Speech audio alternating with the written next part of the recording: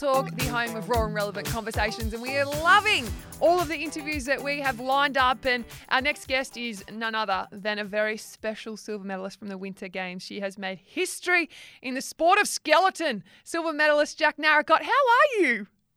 I'm good. How are you? I'm great. I can't wait to talk about how the bloody hell you got into this sport. I know that there is family behind it, but we'll get into all the details soon. First things first, we like to start off with our Fast Five, and these are your questions, if I get to them fast enough. All right. Specialty meal to cook. Chili. Oh, like chili con carne? Yep. Yeah, nice. Good. Favourite meal to cook. Okay. Keeping it basic. I like it. What about your first kiss? Do you remember your first kiss? It was, I want to say maybe in grade 4 or 5. Whoa! At school somewhere. Those Queenslanders. Naughty. What about your worst habit? Oh, there's probably plenty that Dom will tell me. Half-assing like jobs around the house. Okay. Oh, you're one of them. Start 10 jobs, finish 1, if that. Depending on what it is, yeah. Okay. Favorite band? AC/DC. Oh. Is that like we will rock you? No, that's Queen. AC/DC Okay, yep. is kind of Back in Black and Aussie stuff. Oh, I don't even know why I said that. Okay, we'll leave that to you. Can I get a rendition from you? Can you give me a song? Definitely not. Do you have a pet peeve? Being late. Yeah. Well, you're always on time, and you crack historic times. We shall know this too. Hey, one word that best describes you. Resilient, I think. Yeah, there's quite a few. Well, from a sliding point of view, there were plenty of times where I really should have stopped for either financial or health reasons, or just like there were so many barriers. Just like, and no, I had a dream, and it was going to happen no matter how much it took. I mean, it got dangerous there for a period, but yeah, whatever and whenever. Wow. And yeah. Look, it certainly has paid off. It's incredible what you've achieved. And let's get into that.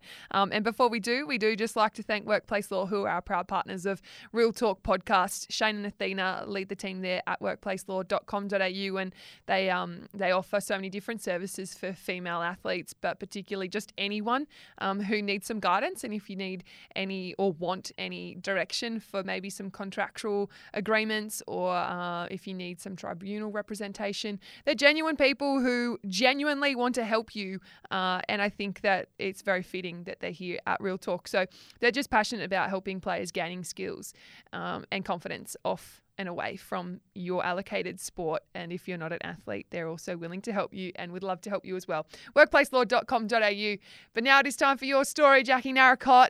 Take us back to a young girl in Brisbane, Queensland, where you don't see snow, but you managed to get to the Winter Olympics. Yep. I was a sprinter as a kid, like watching Sydney. That was the kind of kick to go, that I'm going to be an Olympian. Don't care what sport, I just want to be an Olympian. Wanted to be a summer Olympian initially. Being a Queenslander, that's quite normal. And also my Uncle Paul had gone to both the Summer and the Winter Olympics as a sprinter and then as a bobsledder. So that was kind of the family background, wanting to emulate him.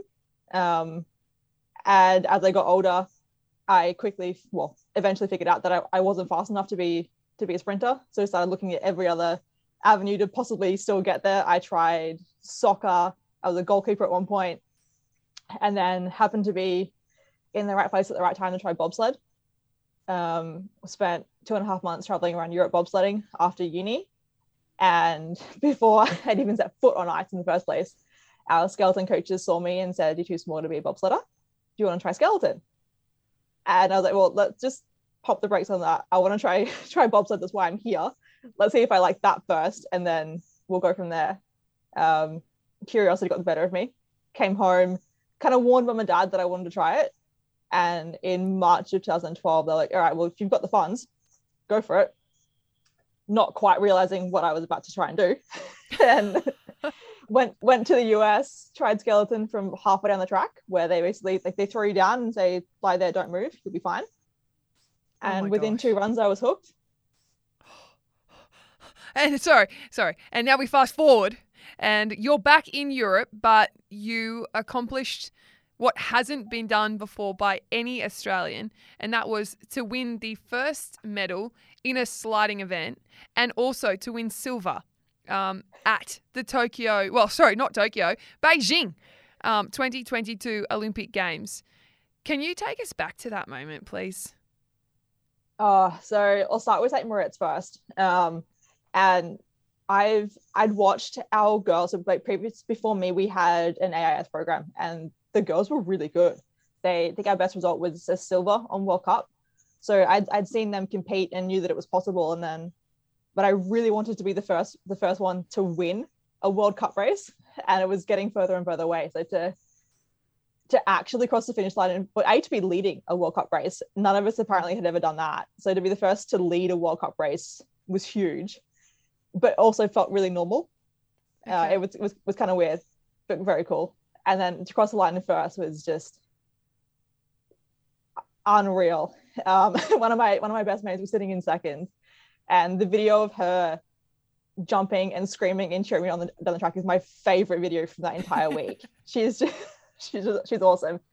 And then to get to Beijing and essentially do it again, I can't believe I did it. It's and Beijing is just so surreal in general. Like the whole way it happened with COVID and how fast we were out and everything. I was talking to one of the British girls yesterday about it, and she was like, it seems surreal. Like, oh good, it's not just me who thinks this whole thing was a dream.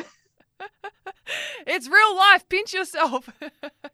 So the World Cup circuit, because I just feel like our audience will just be so encapsulated with this whole story and try and go, but how? Because I always keep thinking, like, especially in the lead up, how do you even get involved? And you clearly have so much drive as an athlete that you were looking for any avenue, like you mentioned. And once you get that little taste for it, you're willing to save up all your savings and spend it on competing in a sport where there was maybe very minimal, if any, support for you financially. Yeah, I've been lucky and unlucky in the sense that my first 2 seasons, we were still an AIS program, so I had a little bit of support to kind of get me going, but it was either they paid for flights or they paid for accommodation and training. In 2014, after Sochi didn't go to plan, we lost everything, which meant that I lost my coach, I lost my teammates, I lost all my funding, which was so much fun. Threw myself in the deep end and went on to World Cup, going into my 3rd year of sliding without any support, which is crazy. But in my head, that was the only way to do it. It's fun. And I don't know, I eventually felt like I've kind of found my sport, and it's the things you do. Sorry. So many of us would have just stopped at even going, we tried bobsled, like, cool. But the fact that you then persisted to continue this winter sport that is so rare for Australia, let alone the world, like it still is a huge event, but in comparison to other sports, it really is not. Can you talk to me about that funding? So you had it, but then after Sochi, because it didn't go to plan, the AIS, Australian Institute of Sport, for our audience, stopped it. So how much money did you have to spend, if you don't mind me asking? Without a coach and without new equipment, I think I was spending about 30 grand a year. Wow. So banking mum and dad and credit cards.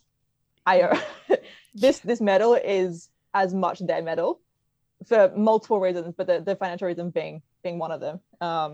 Because without them, I don't get to Pyeongchang, and then even like since Pyeongchang, where I got OWI funding, so Olympic Winter Institute funding, and I've had a bit of QAS support the whole way through as well, which has been good. But yeah, like without them, none of this happens. Wow. And so having two supportive parents let you follow your dream, and then finishing at Beijing and knowing that you have this silver medal in your hands. Can you explain that? I should be good at this by now, but no. Like it's 20 years of hard work and dreams, and 20 years of watching everybody else on TV. Like I'm an Olympics tragic, so I watch every sport, every Olympics before that, and to see other people doing it, like, yeah, okay, that makes sense.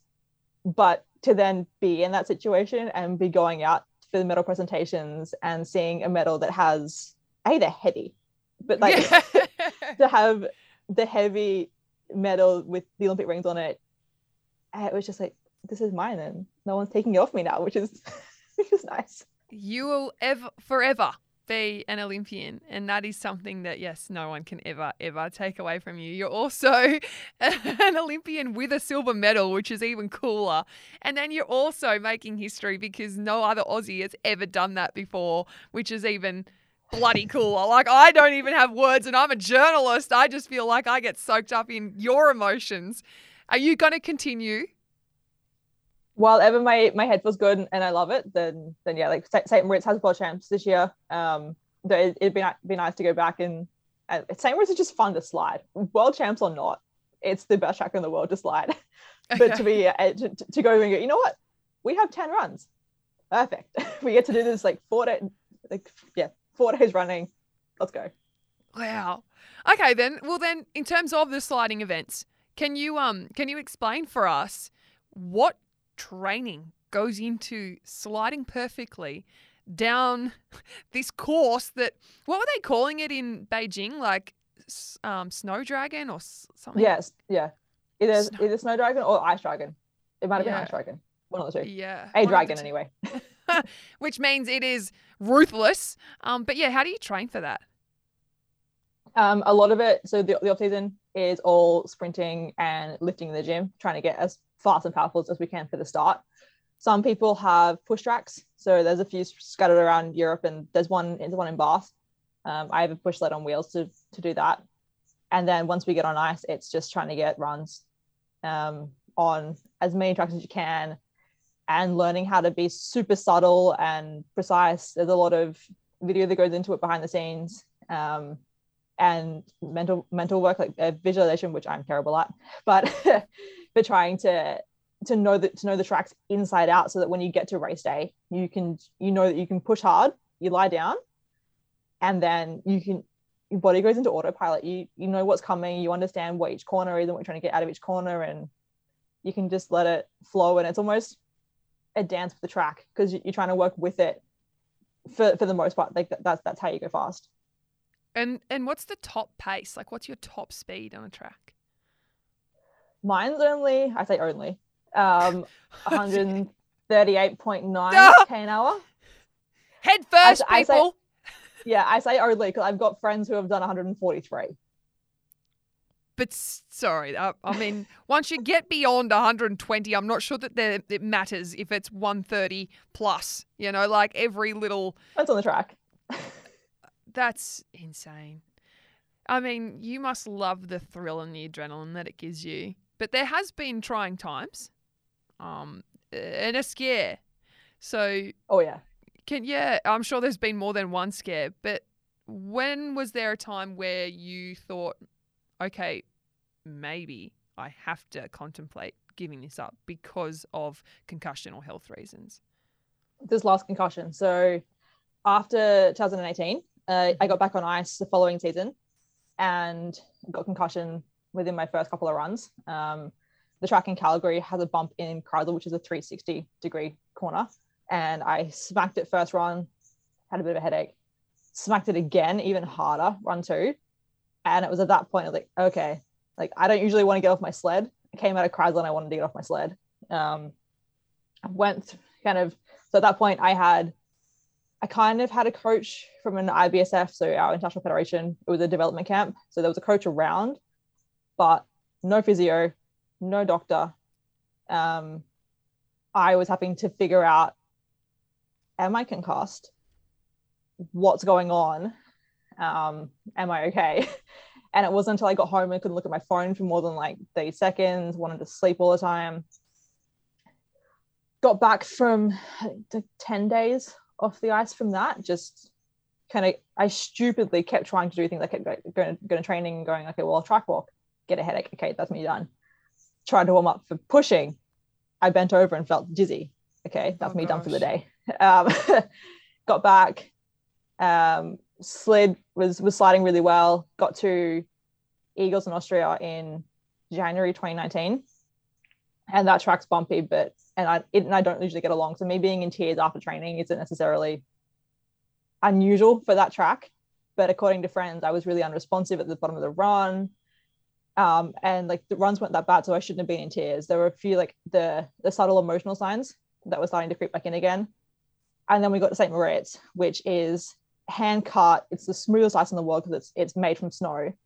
And I got off the sled and I felt dizzy. And I was really unresponsive to questions. I just like dazed and out of it. And the Canadians who I was being coached by at the time basically said, we're not comfortable sending you down the track. No way. This is how we end your career if we send you down again. Got home, back to the UK, went and saw neurologists because at this point OWI were involved in like, we need to like get you seen properly. They diagnosed post-concussion syndrome. Wow. And then the longer I was in the UK and the adrenaline was wearing off from tour, I couldn't walk around town without feeling like I was drunk. For like 20 minutes I'd feel drunk. Wow. So 6 months of rehab with the vestibular physio back in Oz. We figured out that my eyes weren't focusing right. They were converging too soon. There was a whole bunch of little things. So thankfully, the MRI showed that my brain was okay. There was no evidence of any brain injury, thankfully, because that would have for sure been the end of it. Yeah. Yeah, got back on the sled in October of 2019, having had the conversation with my sports psych that, well, what happens if I'm dizzy? If this first run from halfway down the track goes badly, what does that mean? And I really wanted it to be black and white, to be like, okay, well, it's either I'm going to be dizzy or I'm not. I don't want there to be this gray area, because I wasn't going with the physio. I was going on my own and having this physio support back home or wherever Caney happened to be. So yeah, that was confronting, having to have the conversation with Rich about what happens if this doesn't go to plan, because that was not a conversation I wanted to have. But I'm glad we had it, because then it meant that I could go to Whistler knowing that we had a plan in place for good or for bad. And thankfully I survived. And the first run, I was far more nervous for my first run back after that concussion than I had been for any other run in my entire life. I mean, understandably so. But how long did it take for you was it close to a year before you realised how much trauma your brain had suffered? Oh, not your brain, your concussion, sorry? So I'm looking back, I was fairly certain I was concussed for the entire 2018-19 season that I slid. Yeah. Or at least had varying forms of it. Wow. I was definitely concussed for like the last race I did that season. I finished 10th, and I was definitely concussed for that. Wow. Looking back on it, I was dizzy, and yeah, somehow went again. But yeah, it's there's a fine line. Things you do when you don't want to admit to it. But since then, I am so much more careful now, and it drives me nuts on tour hearing people say they've got a headache or the track's bumpy, but they keep going again and again and again. And it's like, guys, just pump the brakes. Yeah. Our heads are important, but I think it takes going through concussion to understand, okay, this doesn't feel good, this isn't normal, and kind of understanding the potential long-term ramifications of it. But in our sport, there's so many stories about people who, from, like, we call it sledhead, with the micro vibrations that you get from every track, but the tracks that are bumpy, it's even worse. It's even got a nickname. And they have, yeah. Wow. Yeah. That's not But thankfully, no, when I first came to the sport, the idea of you saying you had a headache and not going in because you had a headache was really frowned upon, being like, oh, just harden up, you'll be fine. It's just a headache. Mm-hmm. But now, as it's moved on, thankfully, that's becoming a lot more acceptable, that, well, at least in certain countries. So with us, the Canadians, the Brits, the Americans to a certain extent, if you say, I'm not going again, my head doesn't feel okay, the answer is, okay, that's fine. Okay. It's not, you're soft, go again, thankfully. Lot of countries you left out though, which is concerning. There's a long way to go.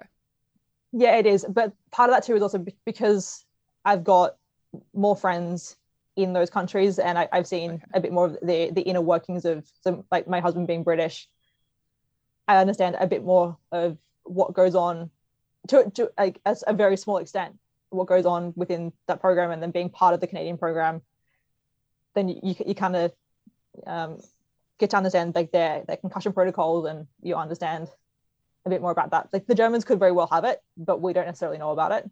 Yeah. But they're also the ones throwing themselves down the track 15 times a week. Like, guys. Oh wow, it is. It's I reckon I'm going to listen back to this podcast, and all I've said is wow. Oh my god. But I'm sure our audience will also be thinking the same thing. After you got that silver medal, what's it been like? That first week was crazy. It was really hectic. It was great. I loved every second of it. So we were out of the village within 48 hours of competing. So I think they've had like a post-race party where everyone was just like, it was the first chance we had all season to actually chill and hang out together without worrying about COVID. It was great. Media on a plane, 48 hours later, back to Oz. I got to see my friends and family for the first time in 2.5 years, which was amazing. So nice. Met my nephew and my best mate's baby, and there's so much that's been happening in Oz that we haven't seen. Got to do some like cool TV and lots of interviews, but it's been, I think it's helped lessen some of the post-Olympic depression that tends to kick in after that, because that was so busy and hectic and enjoyable that I think it's kind of negated a few of those feelings, which has been good. Yeah, and I would love for you just to make sure you know that you're like the superstar. Everybody's frothing how great you did, and it was in a time that we really needed something to cheer for too. Like I think that's almost been a bit of a bonus. Sure, you didn't get that lead up hype that would normally happen in a normal year, but we don't know what normal is these days. And I think that it was everywhere. Everybody wanted a piece of the Olympic Games, which was great, despite it being in Beijing, which is another situation on its own. But did you enjoy your time there? Yeah, we did. Cool. It was very bubble-like because it had to be, and China was super strict on where we could and couldn't go. Thankfully, our Olympic was the entire villages and all the competition zones. So if we wanted to, we could go between villages, we could go watch. If we had time, Dom and I chose to be very insular to avoid any chance of getting COVID. We didn't go to the dining hall, didn't go to the rec hall. Pretty much whatever we could do to avoid people, we did. And the AOC were fantastic in facilitating that. We had a common room in our village which was just stocked full of food. They sent a massive container over from Oz to kit us out, so we didn't have to go to the dining hall if we didn't want to. Or that's great. Was good. The environment in the village was very safe and calm and chilled, I think, because everyone was still in that, okay, we don't really want to go out, we don't really want to see people, we want to go training, we want to come back, and that is it. and stay COVID free, because we saw so many headlines over at the Winter Olympics, and it was, if you caught it, catch you later, get out, and be in ISO. So what's next for Jackie Narracott? Get a job. So I've just finished my deployment in interior design. Well, I kind of have to. I'd like to actually be a functioning member of this household and contribute to rent and bills, and just begin to find who I am outside of being an athlete. So that whilst I'm not retiring just yet, like that time is starting to come closer. That's just facts of age and life and all the rest of it. So I would like to be prepared for when that time comes, whenever it happens to be. But also just start to figure out who I am outside of being an athlete, and just also like try and settle into life over here a bit more. Like it's the last few years has been very lonely and isolating, going to training and then coming back home, and it'd be nice to get out a little bit more. For sure. Sorry, I cut you off, but what did you finish studying? I've done my diploma of interior design. So, and is that where you want to work? Is that what you want to get a job in? Yeah, cool. Yeah. Shout out. 188. Where are you living at the moment? I'm in Bath, in the UK. In Bath. Okay. So, look, we've got lots of listeners actually over there. So you can have a silver medalist work for you. We see what we can do. Yeah. Anything in the design field, be good. Yeah, wow. Use your creative flair. I feel so stoked to be able to have this conversation with you, and I love that we've been able to show some of your personality and talk about the road that has shown so much resilience, which is ironic being the one word that describes you. But Jack, good luck with the next chapter, and we'll all be watching so proudly from afar, and wearing that green and gold makes us so proud to see you, and especially that silver medal. So congratulations. Thank you. The support from home was unbelievable. I got home and hearing from the whole, we stayed up, and so did all of our friends and family. I was like, what do you mean you guys stayed up? Like, no one stays up to watch me compete. This is just so cool. They do. Yeah. No, it's so deserved, and I hope that it feels like all that hard work has paid off, because it's very cool what you've done. Literally cool, cold. I'm going to stop with the lame jokes. I reckon it's been half an hour of my lame jokes and your really cool story. I can't wait to meet you in person. Until we do, best of luck with everything, and really appreciate your time. Thank you.